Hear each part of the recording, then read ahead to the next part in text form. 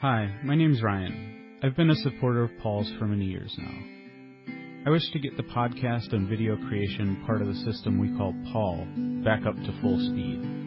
And I think Patreon support is a big part of that system. Go over to patreon.com/Paul Wheaton. Make a pledge for each artifact that Paul creates. Again, the site is patreon.com/Paul Wheaton. You can also find the link in the podcast notes. Enjoy the podcast. All right, the numbers are going. This is Paul Radio. So, all right, I'm here with Jennifer. We have been working for 2.5 weeks around the clock to try and our mission was to do 3 months of work in 3 weeks, and I think we're pulling it off. We got an idea. Somebody presented an idea for a Kickstarter. And it was unlike the Kickstarters I've done in the past. And it's like, well, if we really hurried and we really worked hard, we could actually do the thing this year. So, and I think we're on track. I think at the time of this recording, we're 5 days away. I think by the time people get this, it might be like the day before the Kickstarter starts. We're starting it Tuesday at 2, June 23rd. Correct. And so, coming really soon, and we've got mountains of stuff to still do, but the Kickstarter has been put together on Kickstarter, and we submitted it. It has been approved, and now we just got a bunch of details to finish up with before we hit the official go button. We're still updating that page with little bits of this and that and the other thing. There's going to be an early bird thing again this year. It looks great and magnificent, including there's going to be Sepp Holzer's movie Farming with Nature, the whole movie for early bird people, amongst a bunch of other things. All right. I think I think it's shaping up to be a great Kickstarter. I'm super excited about our format, because if this does well, I think I want to do this a lot.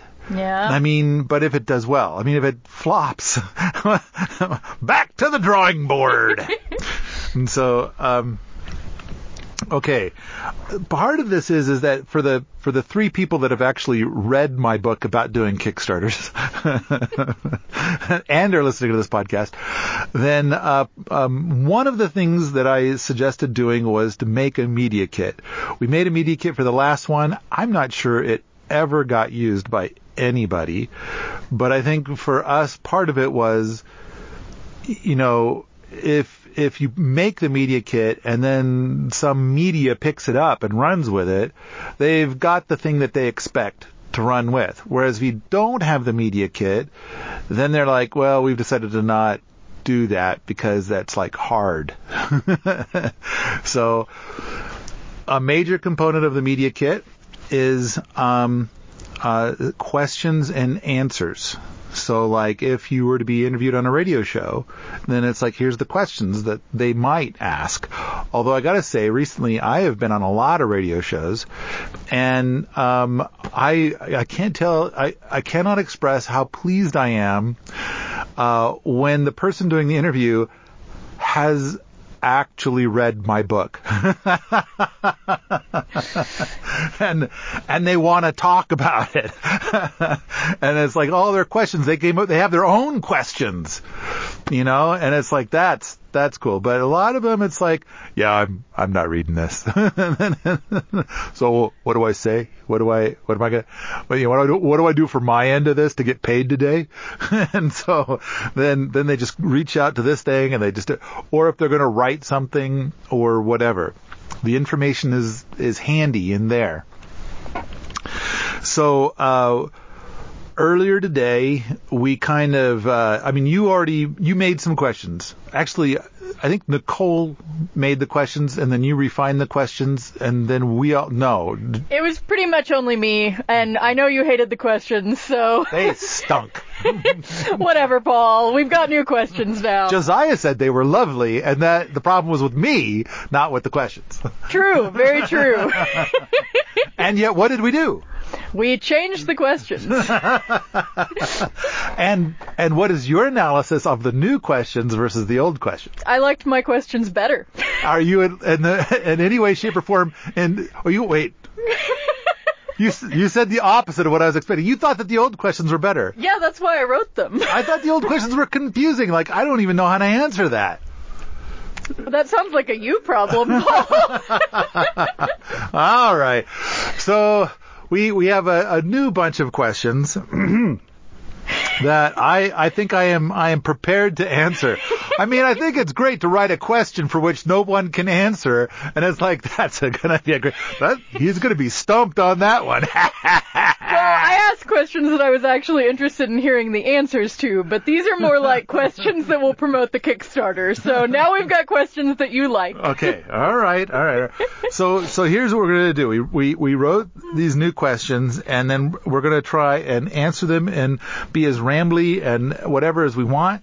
And then we'll listen to that recorded stuff, and somebody will try to massage it into a proper answer. That'll probably be me too. Yeah. Okay. All right. So maybe we'll throw Nicole under the bus on that one.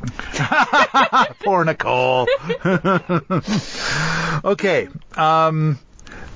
This whole Kickstarter came about because in fact, the very first mention of it, because a lot of people were asking about it. And then I was in a pet meeting, and we were talking about like it being potentially the next Kickstarter to make this skip book, Skills to Inherit Property. And we have been working every week on these long meetings about minutia details. In fact, for the last 2.5 weeks, I think we've been focused only on the community badge and details about that. And it's like, wow, putting together a curriculum is hard.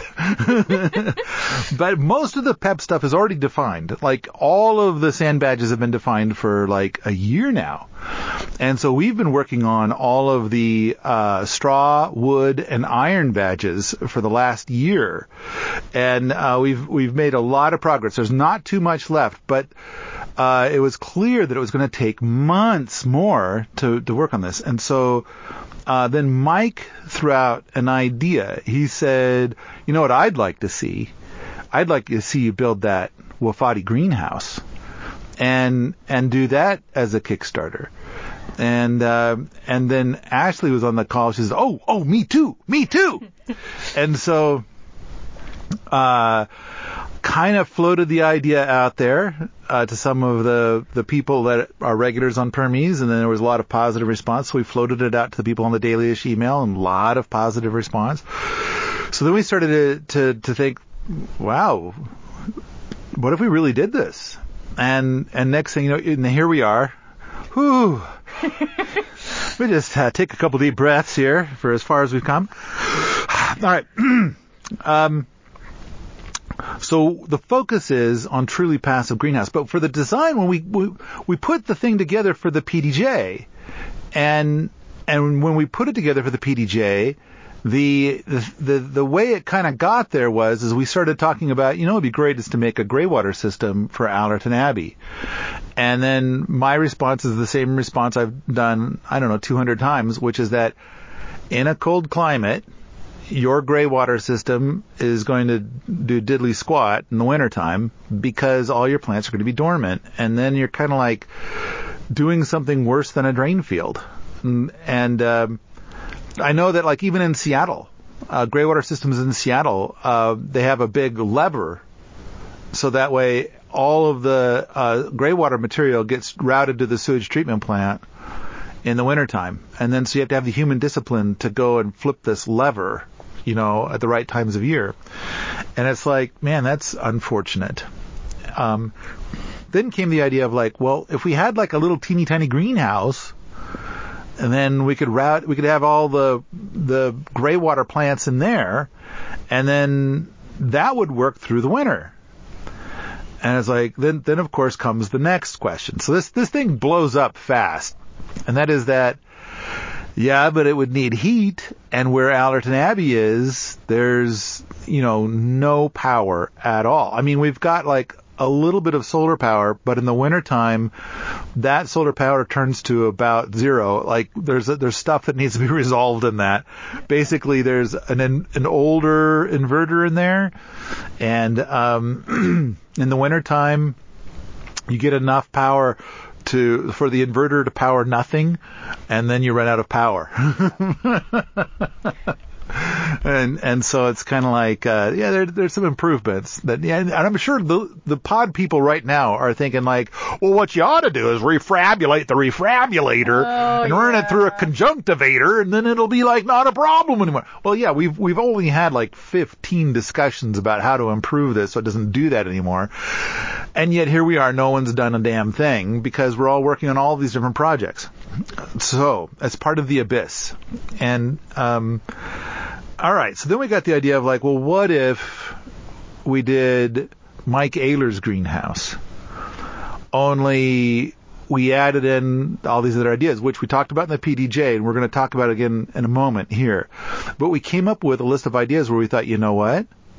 I think that this, not only am I really confident that this really would be something that would never freeze on the inside, even if we did nothing at all. If we ignored it completely, that for 5 years, nobody went inside and it just sat there and did its thing, I think it would never freeze inside.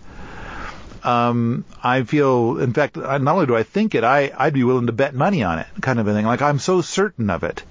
Like, then it becomes an office pool, like, what's the lowest temperature it's going to get in 5 years, which I think would be in the first winter. Whatever is going to be the low in there, it's going to happen in the first winter. Agreed. And I think that, like, based on this design, I'm gonna say, like, if there's an office pool, I want to put my first dollar, I'm going to put it down, I'm going to say 41 degrees in the first winter is the lowest we'll see. I was going to say 40, so we're thinking right along the same lines. Yeah. And it's like, and we could be shocked. Maybe it'll be 60. That would be nice. Yeah. So, all right. This would be a truly passive greenhouse, which, I have never seen one before. I don't know of any other. There's a lot of stuff that calls itself passive, and it's like. There's a question about that, Paul. Okay. Oh, okay. All right. So I'm not going to say anything now about that. All right. I'm looking at it. So I think I'm ready for your first question. All right. So the first question in our media kit is, what will people get if they support your Kickstarter, Paul? I think that we've got two primary rewards. So Kickstarter is about the rewards, and a Kickstarter is going to be about, like, what do you get when you support a Kickstarter? And so I think the primary reward is we're making a movie. We're going to do this thing. We're going to video all of it. And then the end artifact is a movie about the design, the build, and then the testing. How did it do? So that's for $10, you get the movie. The other primary artifact is at the $100 level. And I'm trying to be good about setting up a $100 level for each of my Kickstarters. That's like the sweet spot. And so at the $100 level is a bunch of other stuff, like you can get the HD download version, and you get a live interactive. You get to interact during the design sessions. Like, we're going to have a Zoom call, and you'll be in on the Zoom call during the design session. And then during the build, you'll be able to be live and interactive every Friday at 3 during the build. And then there will be also, each week during the build, there will be 2 informal Zoom sessions. So, like, during the formal one, we'll probably have, so Josiah will be leading the build with Fred, but I think it's going to be primarily Josiah. So we'll get, like, the primary players to sit in front of the laptop, and as part of the Kickstarter, we got to get a contraption that makes it so we can we don't have internet up at the lab. Yeah. So, but we found a way to do it. And it's like, all right, so we'll pay for that, and then we can do a live interactive thing on Fridays. So it's going to be like the primary builder people on Friday. And then on Mondays and Wednesdays at 3 will be somebody there, and it'll be informal. It'll be like, a cell phone or something. What do you want to see? Right. Here's what we did since last time. Like that. Yeah. Oh, look, a chipmunk. Yeah. I kind of, I don't know why, I feel a little bit like it's a Muppet doing it. Yeah, something like that. I'm not sure who will be doing it. We'll figure it out. Probably me, Paul. Will it be you? I don't know. For some reason I was thinking Clayton, because when I first thought of the idea, Clayton was standing right there and asking like... I think Clayton would be great at it. Yeah, I think Clayton would be good. All right. How many people do we have in the boot camp right now? Is it like 8 or 9? Something like that. Fred, Josiah, me, Oren, Scott, Clayton, John. Am I missing anybody? That's 7. Okay, that's 7. Yeah. Okay. All right. I don't think so. I think that's everybody. All right. What you asked, what do you get? And then, of course, we've got a lot of stuff at the $1 level, a lot of stuff at the $5 level. And I think, I don't know, I think that as with the past couple of Kickstarters, the rewards are very heavy.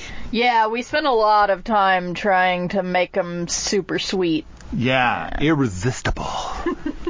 All right, what's the next? Did I answer that question? I think so. Okay, 2 right. primary rewards, the movie, and then a bunch of stuff at the $100 level. And we've got like a $25 reward level and a $50 reward level, which includes the plans. Right, yeah. I think the $50 level is kind of cool. It's the build level, so you get like the plans to build it yourself and some stuff like that. But yeah, our primary reward levels are at $10 and $100. Those are like the ones we're trying to make super sweet. All right, so question number 2. Why are you offering so much stuff for people who are only supporting your Kickstarter at the $1 level? So I think I wrote about this a little bit in the Kickstarter book, but it was like during the World Domination Gardening Kickstarter, I kind of realized, or I don't know, there was something about the thought process of doing a Kickstarter that really kicked me in the teeth, and that was that I was offering stuff at a price that seemed about like what other Kickstarters did. And then later, I was selling the same thing, and I tried to sell it for the first year at a price that was higher, and then it's like after the first year I could drop the price lower. But then I got to thinking, like, the cool thing about somebody supporting your Kickstarter is that they're saying, like, I know I'm not going to see this thing for like 4 months or 6 months or something, but I have confidence in you. I want to support you. I want to support this project. I don't know, this kind of trust, this kind of awesome support is so cool. And I'm thinking, like, then there's other people that are kind of like, oh, Paul's going to make a thing. I'll wait. And I'll see what the reviews are before deciding to buy it. And so I kind of thought, you know what? The person who supports my Kickstarter, I like them 100 times more than the person who waits. And so how do I express my gratitude to those people? And I kind of feel like candy is a great way of doing it. So all of the stuff at the one. So if somebody supports my Kickstarter, even for $1, and that's another thing too, is like a lot of these Kickstarters, they have somebody, they say they have like the $1 level, and it's like the thing you get is good vibes in your general direction or something like that. And it's like, which means they're going to do nothing. And I don't think that they'll even look at your name, you know, like let me just bask in the glow of your name for a moment. And it's like, okay, that passed. Now I'm on to the next name. You know, I don't think they even do that. Yeah, if they actually sat there and tried to send me personally good vibes, like, I would be really surprised. Yeah. I would be really impressed, actually. What they're probably doing is, look, there's 300 people that supported us for $1. Cool. Suckers. Yeah. Stupid dumb fucks. What the hell are they thinking? So I kind of feel like for the last so after the World Domination Gardening Kickstarter, I've been thinking like, I want to reward the people that put in for $1. I'm just glad that they're supporting me.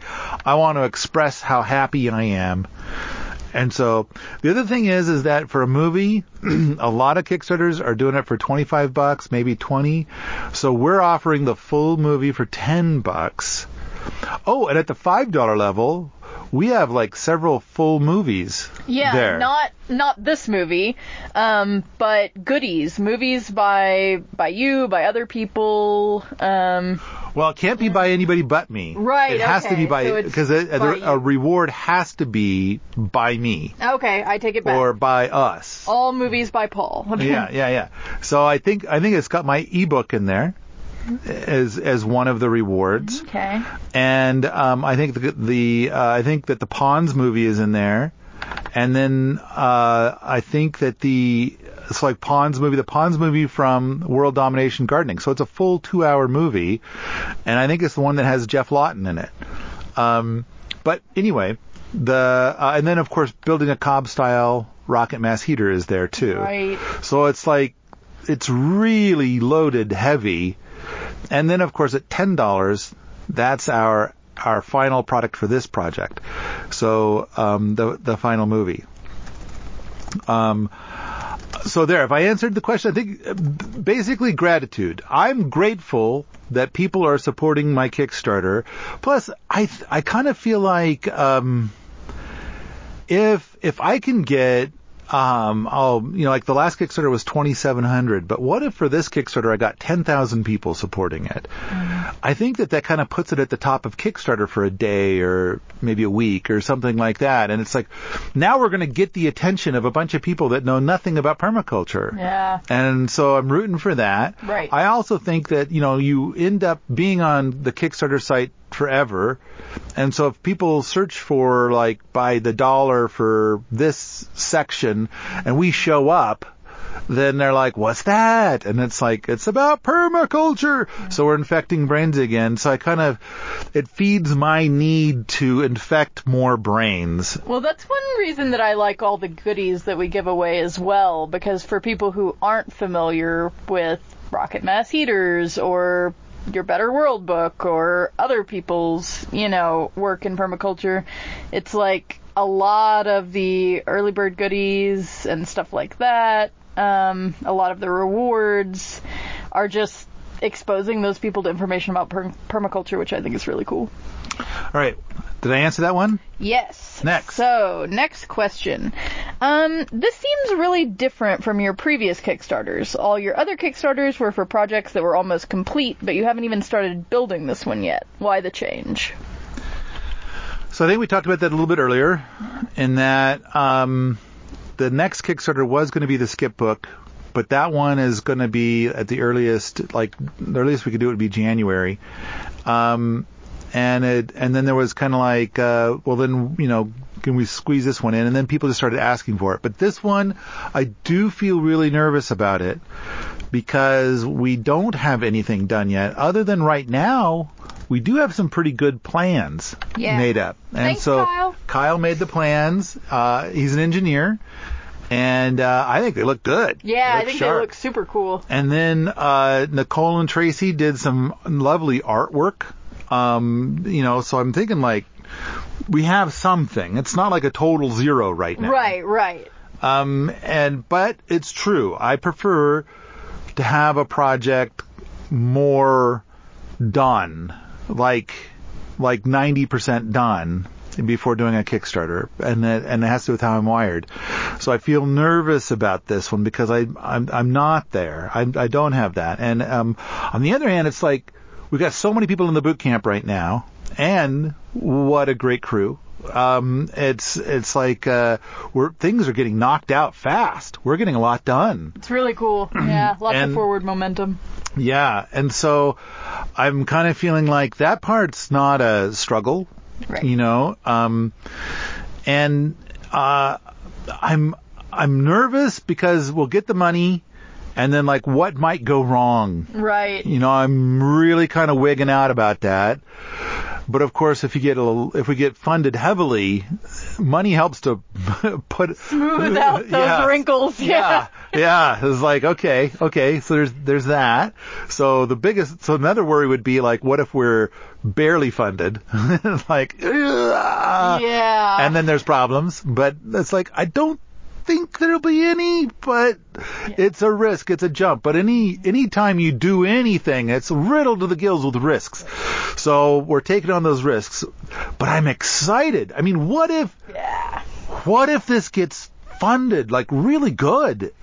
Then it's like, rather than this whole thing of like, I better write a book so I could pay for all of the innovations we're going to do, it kind of changes to we just, let's make a direct pipe. Let's line up what we want our next innovations to be and do Kickstarters for each big innovation we want to do. Yeah. A direct pipe. That would be so cool. I mean, all our projects here would be like on a big rocket sled or something. We'd be really whipping through the stuff. And it's like people would get to see the projects that they want to see happen. Like they'd get to support them directly. And, right. And we'd be able to film them because we could afford to take the time to do that. Right. Yeah. Whereas right now I kind of feel like there's a lot of experiments we've done and they're kind of underdocumented. Exactly. Because it's like, well, I did a Kickstarter and now we ran out of money and then, whatever. Yeah. And so, this one is different.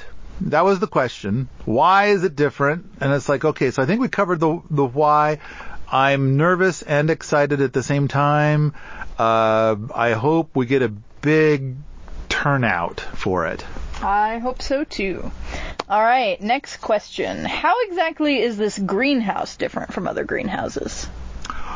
Well, Jennifer, I'm glad you asked. As you know, Bob. I'm glad you asked the question that I wrote. All right, there are 7 things that we're doing. Thing number 1, trench. So I believe, and you know what? I think it's fair to say I'm a little bit of an expert in this space. And so let's just pretend I am. Sure. I think that when you're trying to do something like this, the first thing you need to do is reduce the amount of air in the greenhouse. And so a lot of greenhouses, it's like they're 8 feet tall, or I've seen some where it's like, oh, I've got this hoop house greenhouse. It's 15 feet tall. And I'm just kind of thinking like, wow, that is a lot of space to heat. Like when nighttime comes around and the sun isn't coming out and everything is either glass or plastic, which, speaking of plastic. Yeah. I thought Josiah made a profound point this morning, and he's like, this might be the first greenhouse built that has 0 cement and 0 plastic. Yeah, he said it was very rare. I'm not sure if it's the first, but I'm not familiar with any. I said maybe. Yes. Maybe. Correct. Maybe there's another one out there. Yeah, but if nothing else, pretty unusual, pretty undocumented. So at least we're documenting it. But I do think because of our values, right, all the designs that we have no plastic and no cement whatsoever. Right. So, I think a lot of greenhouses have no cement. Right. But they have a lot of plastic. Well, and the gray water element as well, like as we've been looking into the constructed wetland things, most of those basins are concrete or plastic. Or cement or plastic. Yeah. So, all right. So the first thing to do is to reduce that airspace. So rather than having an 8-foot or taller ceiling, we're going to put a 4-foot deep trench in the ground where a person could walk. And then that would mean that the beds where you would plant would be at about armpit level. maybe closer to belly level for me, but armpit level for a lot of people. Yeah. And then the space above their head would be about 4 feet. So you've reduced a lot of the air, maybe cut it in half, that you need to deal with to keep warm when it is nighttime. So it's going to be easier to heat all that air, so your plants don't die. Okay, so that's trick number 1. Trick number 2, put a berm on the north side. So I know that there's this other side of the planet that's called the southern hemisphere, where everything's oppositville and upside down, and so for them it would be on the south side. But so weird. Yeah, I have a hard time trying to phrase my stuff respectfully. So, but I also suspect that Australians are used to hearing this stuff from the Americans and do the best. In fact, I think it would be New Zealanders. Because sorry I called your entire continent weird. I'm not. I think they appreciate it. It's like, right, mate? We're proud of it. What do they call their dollar over there now? I have no idea. I can't remember either. Yeah. But they had a funny name for it. But it's like everything's got a really cool name. See that rodent over there? It's a kangaroo. It's a rodent. It's a big ass rodent. Yeah. Okay. I'm sorry. Berm on the north side, Paul. Berm on the north side. I'm just going to say north side. The sun is in the south in the winter. The berm is on the north side. Okay. So a berm on the north side. So that's making it so that we've reduced the amount of glass. And on top of that, we have more exposure inside to thermal mass. And so that's going to make it so that the temperature is going to be a little more even on the inside. And so, then one more thing these 3 things go to a big leap. The third thing being a trench under the trench. So there's a 5-foot deep trench under the trench where you walk. So now you've got to put in these wooden planks so you could walk above the 5-foot deep trench and you're still like the beds are still up to your armpits. So this is a 9-foot deep trench totally. This point, by doing those 3 things, those first 3 things, that takes you to an Ehler style greenhouse. So I don't know how many greenhouses where people were telling me it's an Ehler style greenhouse and it's missing 2 of those 3 things. And I'm kind of thinking like, how do you call this an Ehler? They just do. Yeah. And it's like, and I think that they have to put the word Ehler in quotes. But I think that the trench under the trench is the real genius of the Ehler style greenhouse. I mean, for the first trench, that's oftentimes called a pit greenhouse. Right. And but there's other kinds of greenhouses too, like the Wallapini, that is a bigger pit greenhouse. You're giving me a funny look. Like, have you never heard of the Wallapini? I have seen the word Wallapini, and that's all I know about it. Right. That is a word. People, when we say Wafati, a lot of people go, "You mean a Wallapini?" Yeah. No, not that. But okay, that's another pit style greenhouse. Okay. But let's skip past that. Moving along. Yes. So the Ehler style greenhouse, the trench under the trench, is the real genius. Now let's talk about why it's real genius, and that is that the temperature down deep is going to be like a constant. Let's pretend for a moment it's a constant 50 degrees. It's going to vary from microclimate to microclimate, state to state, latitude to latitude, etc. But let's say for the moment it's 50 degrees. That means that when it gets really, really, really cold, then that cold air, like it's 0 degrees outside, that cold air is going to try to sink into that deep trench. And then that 50-degree air that's down there is going to rise. And so then that means that the air inside your greenhouse is going to be kind of between the two, but probably closer to 50.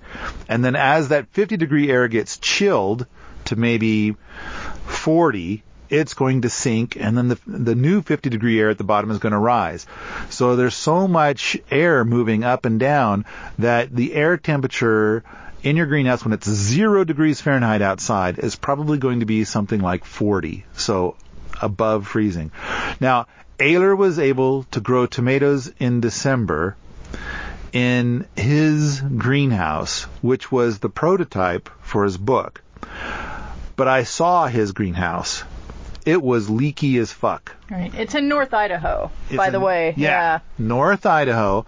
It gets to 30 below there. Easy. And so, but the key is that I kind of feel like the Ayler style greenhouse would probably work pretty good at being truly passive if it were a little bit more airtight. Right. Than what he had there in North Idaho. But still, with that leaky thing, he was growing tomatoes in December. And so I think that's a hell of an achievement there. Yeah. But let's go further. The next item is something that I talked to Mike about before he died. And that is, I call it a destratification pipe. So now, at nighttime, I think the temperatures are going to be pretty even. Because if anything is colder than 50, it's going to sink to the bottom, and then that 50-degree air is going to rise up. So it's going to be pretty much 40 to 50 all throughout the system. But when the sun is out, then I think that you're going to get this 140-degree air, and it's going to rise to the top, and it's going to stay at the top. And then it's not going to exchange with the stuff down in the trench, because the stuff down in the trench is colder, and the colder air is going to stay low, and the hotter air is going to... So when you've got like a lot of sun hitting there, then of course everybody who has a greenhouse says, oh yeah, you need to open your vents. Well, that's requiring human discipline. Or, granted, there are some mechanical things that you can get for that. Or, granted, there are some electric things you can get for that. But now it's not passive anymore. Yeah. And so I came up with this idea for what I call the destratification pipe. A 1-inch pipe that goes to the bottom of the trench and then runs along the inside of the glass. And the part that is exposed to the glass is anodized black. So that way when the sun hits it, it heats it up. And then the air inside, there's a thermosiphon that's created. So the air inside starts to move up, and it acts like a straw, sucking the air from the bottom of the trench. So it's extracting all that 50-degree air. And because of that, it creates a vacuum. Now the warmer air above it starts to get pulled down in there. Mm-hmm.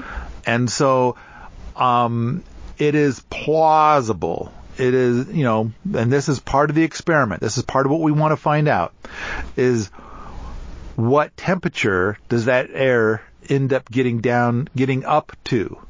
So like if the thermosiphon, if the destratification pipe is effective, does that mean that the air at the top of the greenhouse goes from 140 to perhaps 90, and then the air at the bottom of the trench goes from 50 to maybe 70? And so as long as the sun is shining on that pipe. Right. So we'll find out, but that's kind of plan. But basically, I talked to Mike about it, and Mike said he believes it'll work. Yeah, I'm really excited about that, testing that. Yeah. Now, already some people have suggested a bigger pipe, and I'm thinking like, okay, let's do one. We're going to have 2 of these. Right. We'll do one at 1 inch, and we'll do one at 1.5 inches. Right. And see how they do. All right. Next one, the well casing. So, a 20-foot well casing put into the bottom of the trench to go down maybe not an entire 20 feet, but maybe 19 feet, a lot. Yeah. And it's like, so now the trench in a way is, if we put it down 19 feet, doesn't that make the trench be kind of in a way 28 feet deep. Yeah. And so now let's also put the destratification pipe down to the bottom of that well casing. So the well casing is a pipe that's a steel pipe. It's 20 feet long and 6 inches in diameter. And so we're just thinking we'll get in there with the excavator, dig a 19-foot deep hole, deeper than the trench, kind of a thing, and then stand up the well casings and then put the dirt back in. And so that'll be a pretty quick operation with the excavator. Yeah, the excavator is crazy how fast it can do things. Yeah, and so boom, baby, it's in, and but with John Haight's work. With passive annual heat storage, he talks about the magic number of 20 feet, and that for most soils that 20 feet below the surface is a constant temperature all year long. And so for his work, he's kind of like, what if I make an umbrella around that, and then I can set what that temperature is.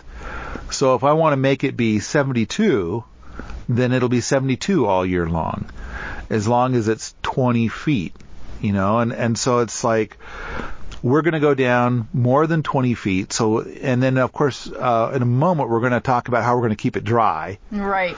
And so, but the thing is that theoretically, all of that dirt down there can be set to a fixed temperature that is higher than, 50 degrees, which was our fictitious number for our constant temperature below.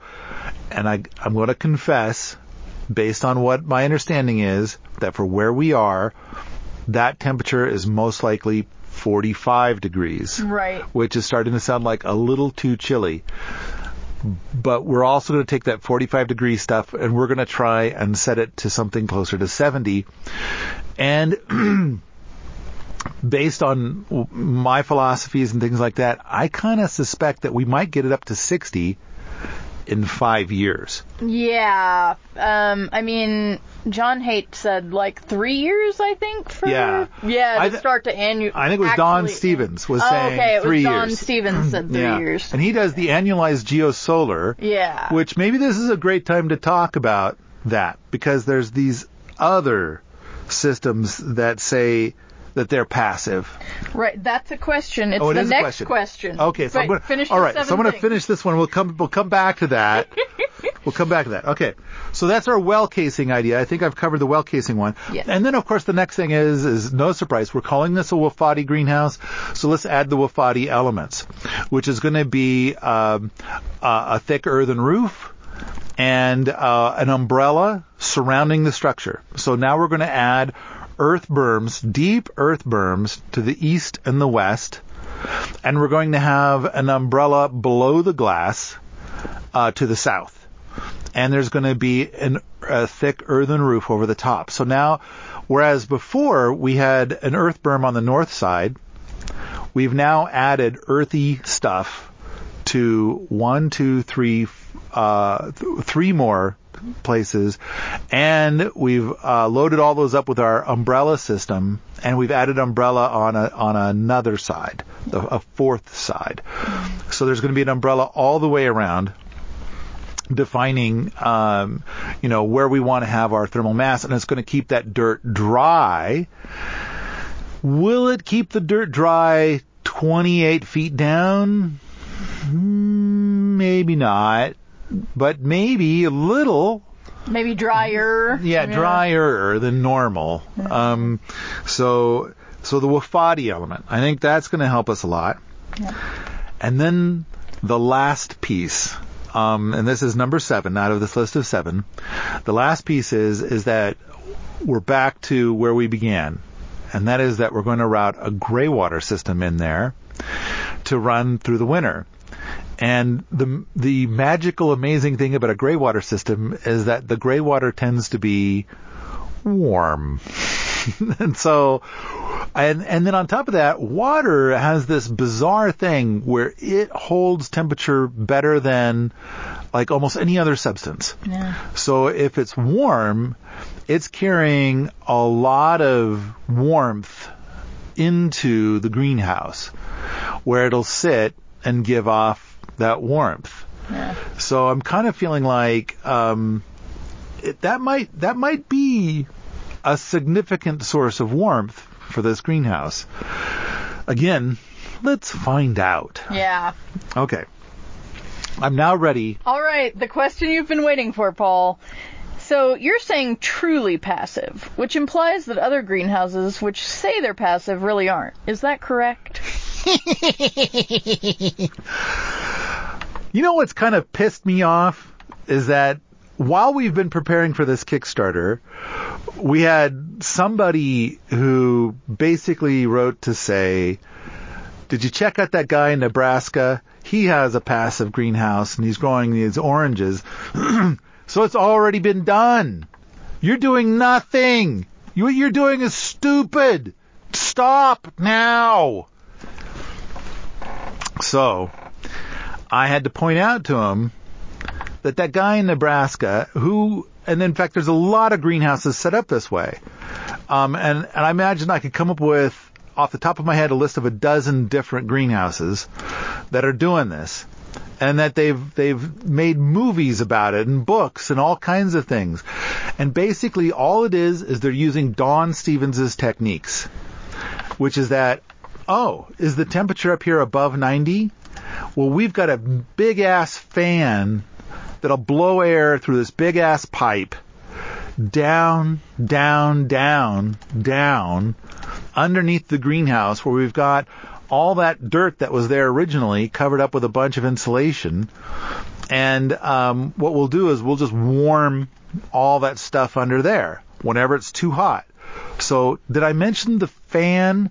Big ass fucking super duper huge. It might even be running on 220 volts. It's so fucking big of a fan. And it's like, granted, they're keeping that greenhouse warm with just a speck of energy compared to other greenhouses. But their spec is still probably $1,500 a year in keeping that greenhouse warm. And so it's like, it's a lot of power. In fact, in that particular one, the guy said, we're using only 7 amps. And I'm kind of thinking like, that's not zero. And so therefore you lost your coupon to use the word passive, because passive means zero. And it's kind of like, so they're calling them passive greenhouses. And in a way they kind of are, because they're not using electricity or natural gas or even wood to make heat, but they are using electricity to run that big ass fan. Yeah. And so the idea is that when it's too hot in the greenhouse in the summertime, or any time, whenever the greenhouse is too hot, turn on the big ass fan. And whenever the greenhouse is getting too cold, turn on the big ass fan. And so then, they're doing the storage of, thermal inertia. And so, whenever it's too hot, then all that heat goes down into the storage unit. And whenever it's too cold, all that heat comes out of the storage unit.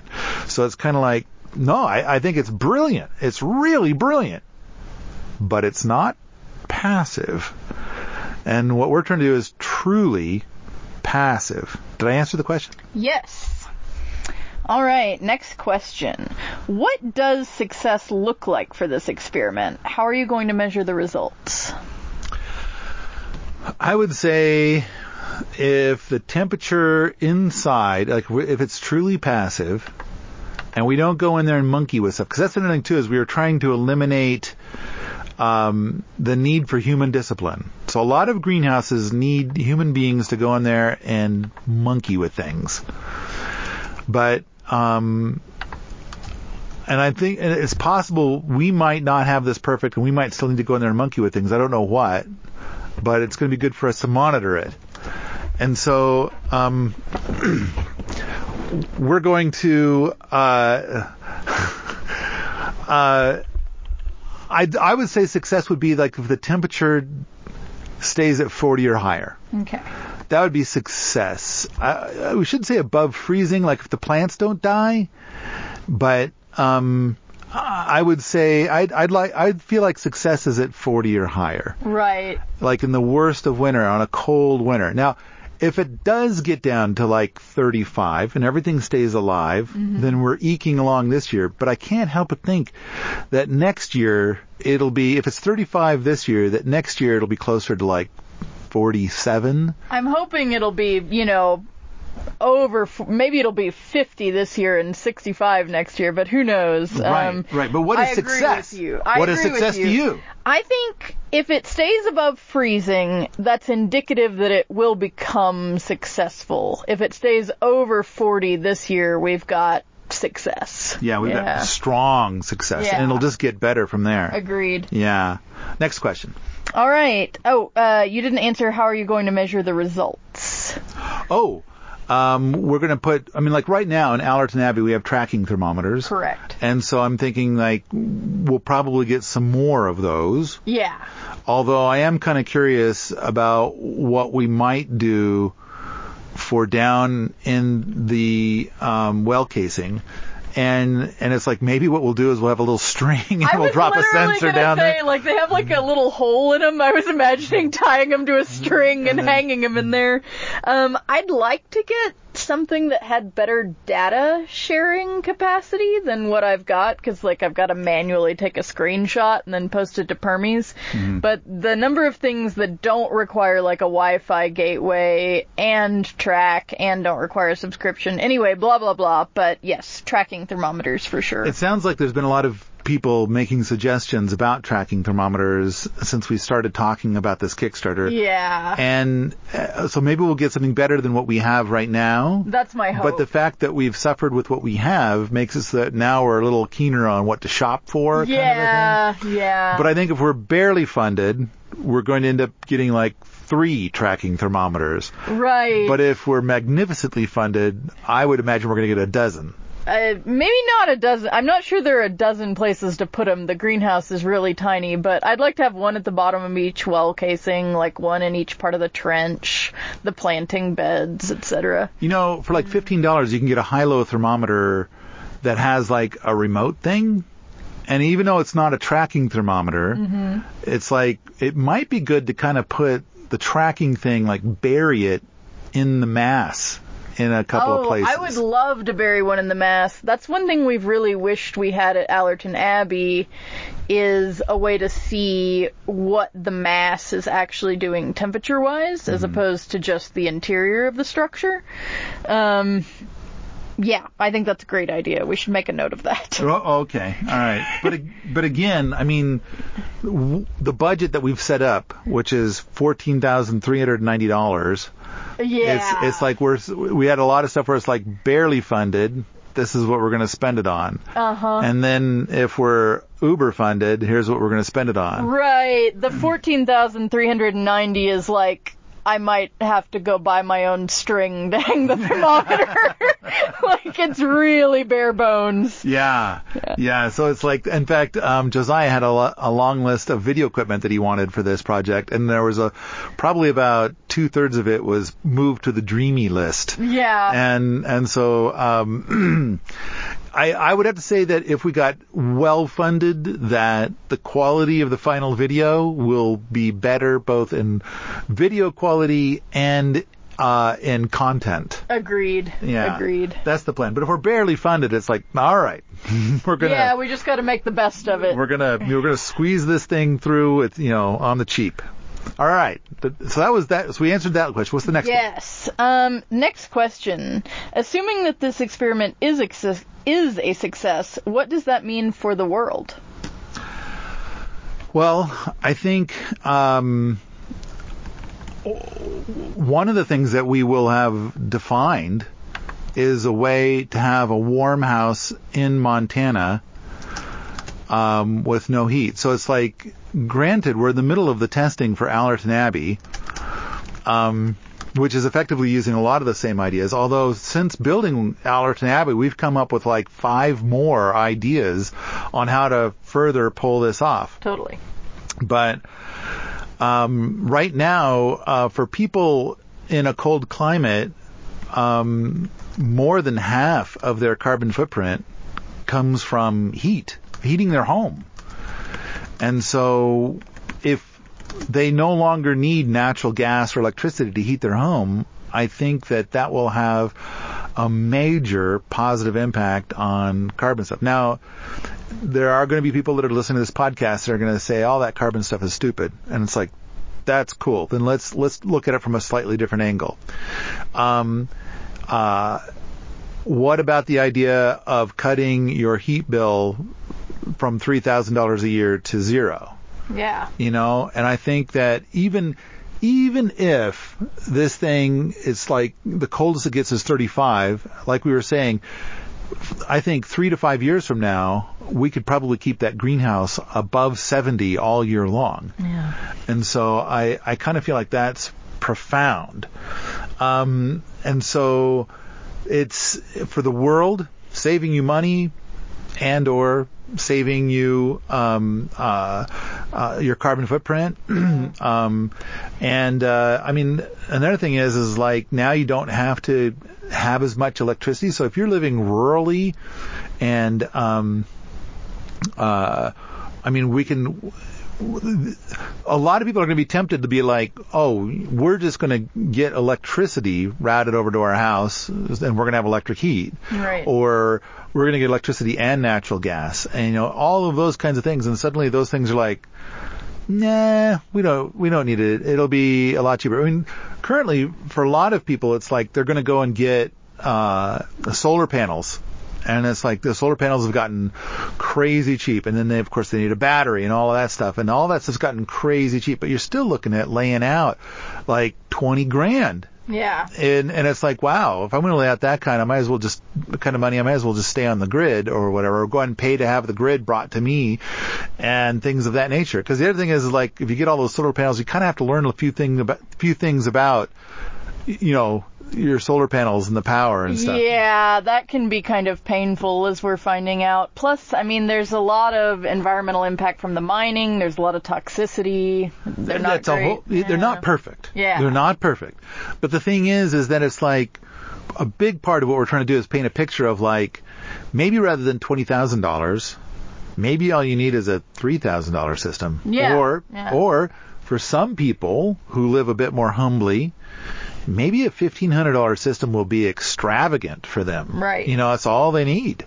And that's like all because all these little things all added up. So what will be the impact?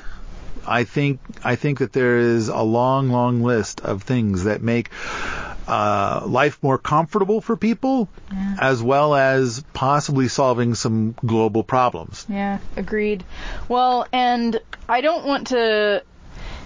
So we're doing this for a gray water system, and we're not going to grow any food in the gray water system because we want to clean that water before it gets to anything food-like.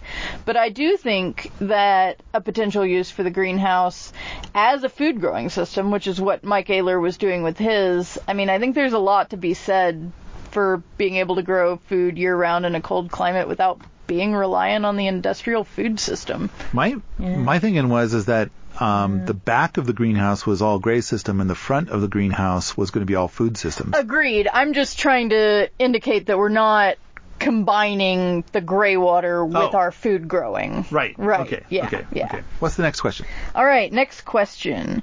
Why should someone give you their hard-earned cash versus all the other people and organizations out there? Oh, right. Okay, I think that I'm sure there are some magnificent nonprofits out there that have been carefully documented where 90% of the money that you give them goes to the actual thing that they're talking about. I am concerned about the accounting around that and whether it might be less than 90%. At the same time, it seems like having known some people in some nonprofits and kind of like hearing a little bit about their workings and things like that, as a software engineer, you kind of get to know the real story behind a lot of entities. Yeah.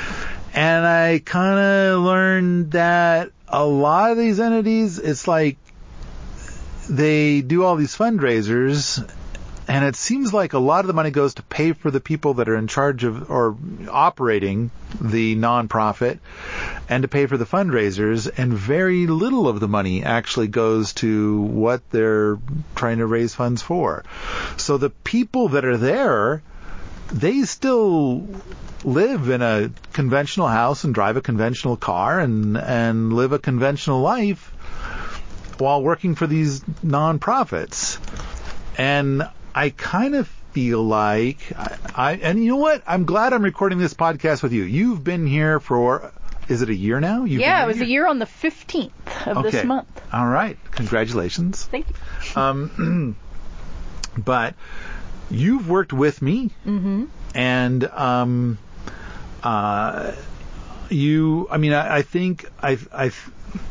guess where I'm trying to go with this is to say, like, let's pretend that suddenly this Kickstarter brought in $1 million. Yeah. All right. So am I going to Vegas? No. if I have an extra $1 million, what am I doing with my $1 million? You're gonna throw it all into the project here and just make it cooler. How can you be so sure of that? I mean, I've just watched you for a year, and you don't spend your money on anything except, like, food and tools to keep the boot camp running, and, the experimentation and the innovation you're doing here, unless you have some kind of, like, crazy online gambling habit that I don't know about or something. Well, I think you walk into my office all the time without knocking. Just there you are. I occasionally say knock knock as I'm walking in. And I have observed no online gambling habit so far. All right. Okay, so I think that the thing that I believe is that, I mean, when I end up doing my taxes at the end of the year and I see all the reports and stuff like that, right, and I look at how much I pissed away on whatever, then I make about 80 cents an hour. That sounds about right. Because everything else I put into the project. Right. And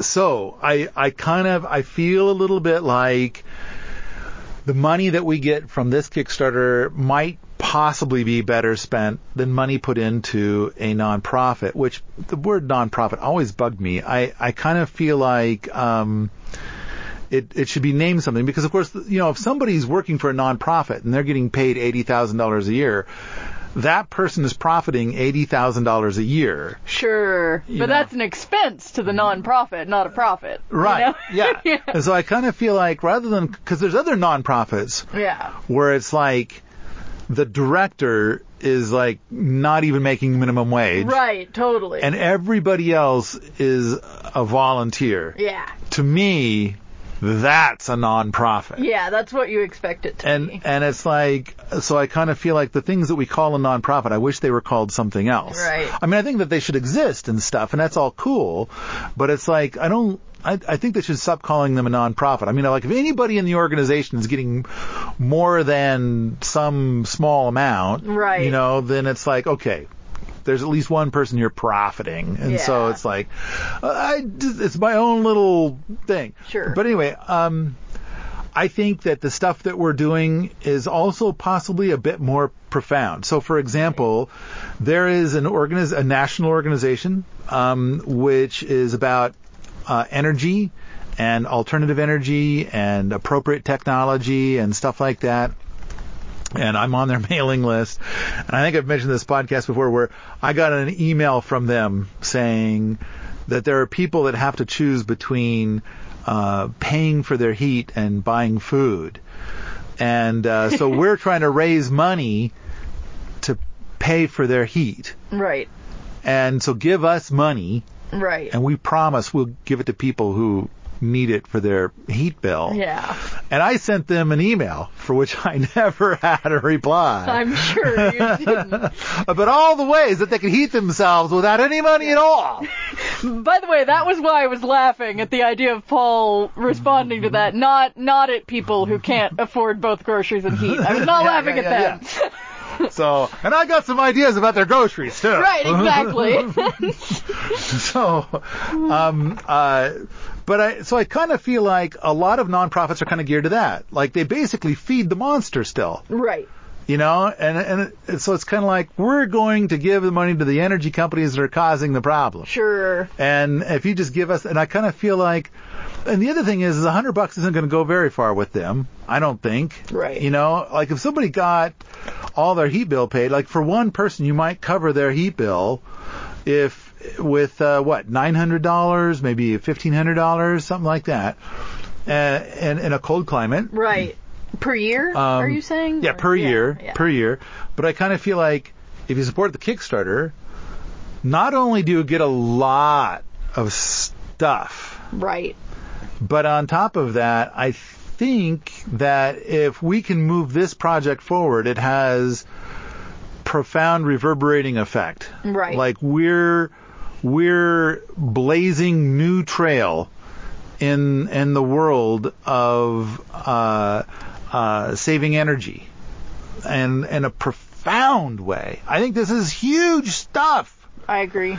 And so I am, whenever I hear about some nonprofit that's barely heard of, right, and it's like, and they raised $750,000 last year, I'm kind of thinking like, what am I doing wrong? How did they do that? Then, of course, part of it is that they had some fancy dinner, and I'm not going to have a fancy dinner, but that's, I guess, maybe people that are like writing checks for $10,000 a dinner or something, they want the fancy dinner, and I'm not doing that. So I suck at this. Yeah. It would be cool if somebody set up a nonprofit that, well, then I'm back to where I'm talking about, but it would channel the money to me.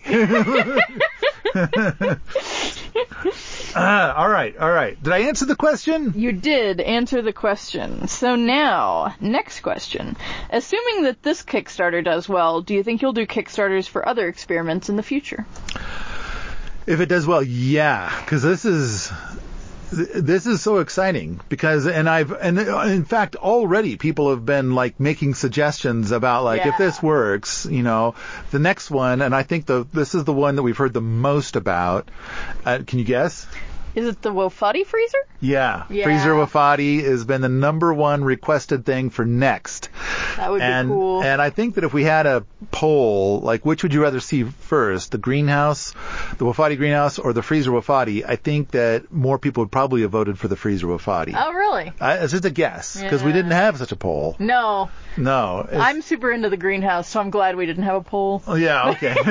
All right. Fair enough. But then the other one would be humus well. Yeah. And I think it wouldn't even take that long to build a humus well. Right. And then we could even also try to build a spring terrace. But you need to have bedrock, which up at the lab, but you know what? You know where we have lots of bedrock? Oodles of bedrock. Base camp is just loaded with, so it's like, but we're a little low on soil. Yeah. So it's like, but we could try to build something up at the volcano. We might have to import soil to do that. Yeah. Well, if our Kickstarters got funded, maybe we could keep our excavator and dump truck running well enough to be able to import some of the soil. Which, gotta say, big thanks to Vention, who's here. Oh man, yeah, seriously, thank you. And the Millennium Falcon, he's been not only repairing it, but tooling around the lab in it to test it out. He seems to genuinely be enjoying himself, which confuses me, but is wonderful. Yeah. He just loves being a big equipment diesel mechanic, and it's like his thing in life. And so he wants to leave us with this thing running in such magnificent condition. But on top of that, I shouldn't even use the word leave us, because it sounds like he wants to be the driver of it, you know, and then if anything goes wrong, and it's like he's got it running, but he's like wanting to fine tune it now. It's really cool. I'm hoping he sticks around. It's been really great having him. Yeah. All right, what's next? All right, last question. How would somebody be able to participate in one of these experiments? Oh, the boot camp. Yeah. And so, we say that the maximum for the boot camp is 6, but then it's like we kind of So, like, we don't count Fred in that, of course. Right. But now we kind of don't count you or Josiah because you guys have been here so long. Right. Maybe it's like 6 people that have been here less than a year or something like that. Yeah. And so we are saying, we keep saying this thing where there's 2 spots available.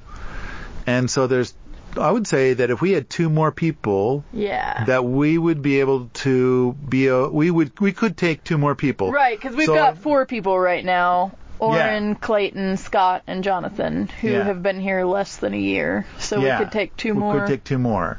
And so, and I think that,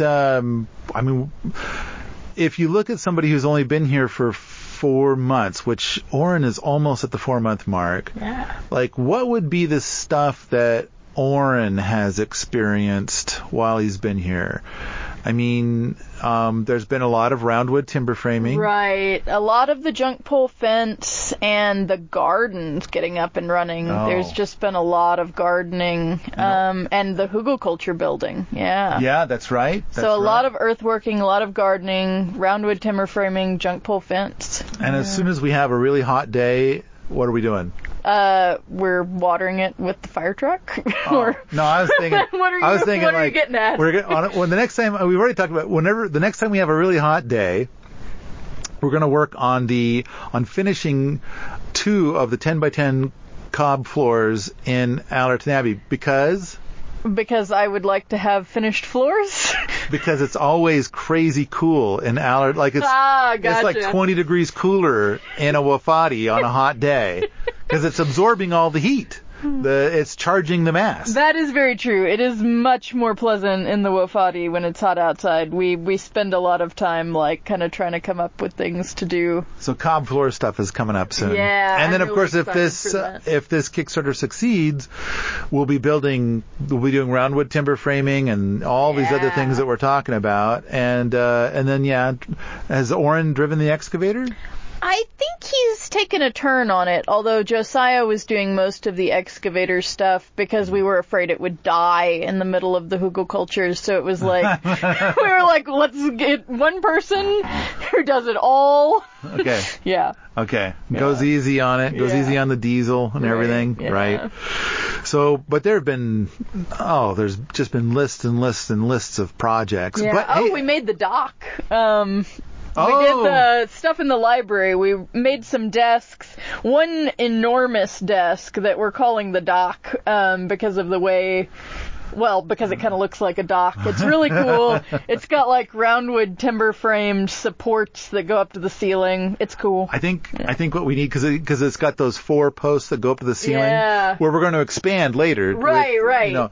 But I kind of feel like, because Fred's concerned about calling it the dock. Oh, have you heard this? Fred. Because he feels like every 80-year-old woman in America does this, decorates in a ocean motif, decorates her bathroom in an ocean motif. Oh, I see. So I'm kind of feeling like what we need is somebody with some artistic ability, and then we give them that wood burning tool, and then they can wood burn a couple of shapes into those posts. Sure. Specifically, in one of the posts, there needs to be a pineapple, maybe with a little door on it. And then on another post, there needs to be like a little tiki guy with a little door on it. Sure, okay. You have never seen SpongeBob SquarePants? No. Okay, I have seen one episode. Okay. But there's a song at the beginning. It's like who lives in a pineapple under the sea? SpongeBob SquarePants. Okay, gotcha. So it's like that's what he lives in. So no 80-year-old woman is going to decorate her bathroom with SpongeBob SquarePants, so we can stick to the dock and the nautical theme, but it doesn't have the 80-year-old woman decorating some bathroom effect that apparently scares Fred. Right. And we've learned from this podcast that Fred hates 80-year-old women.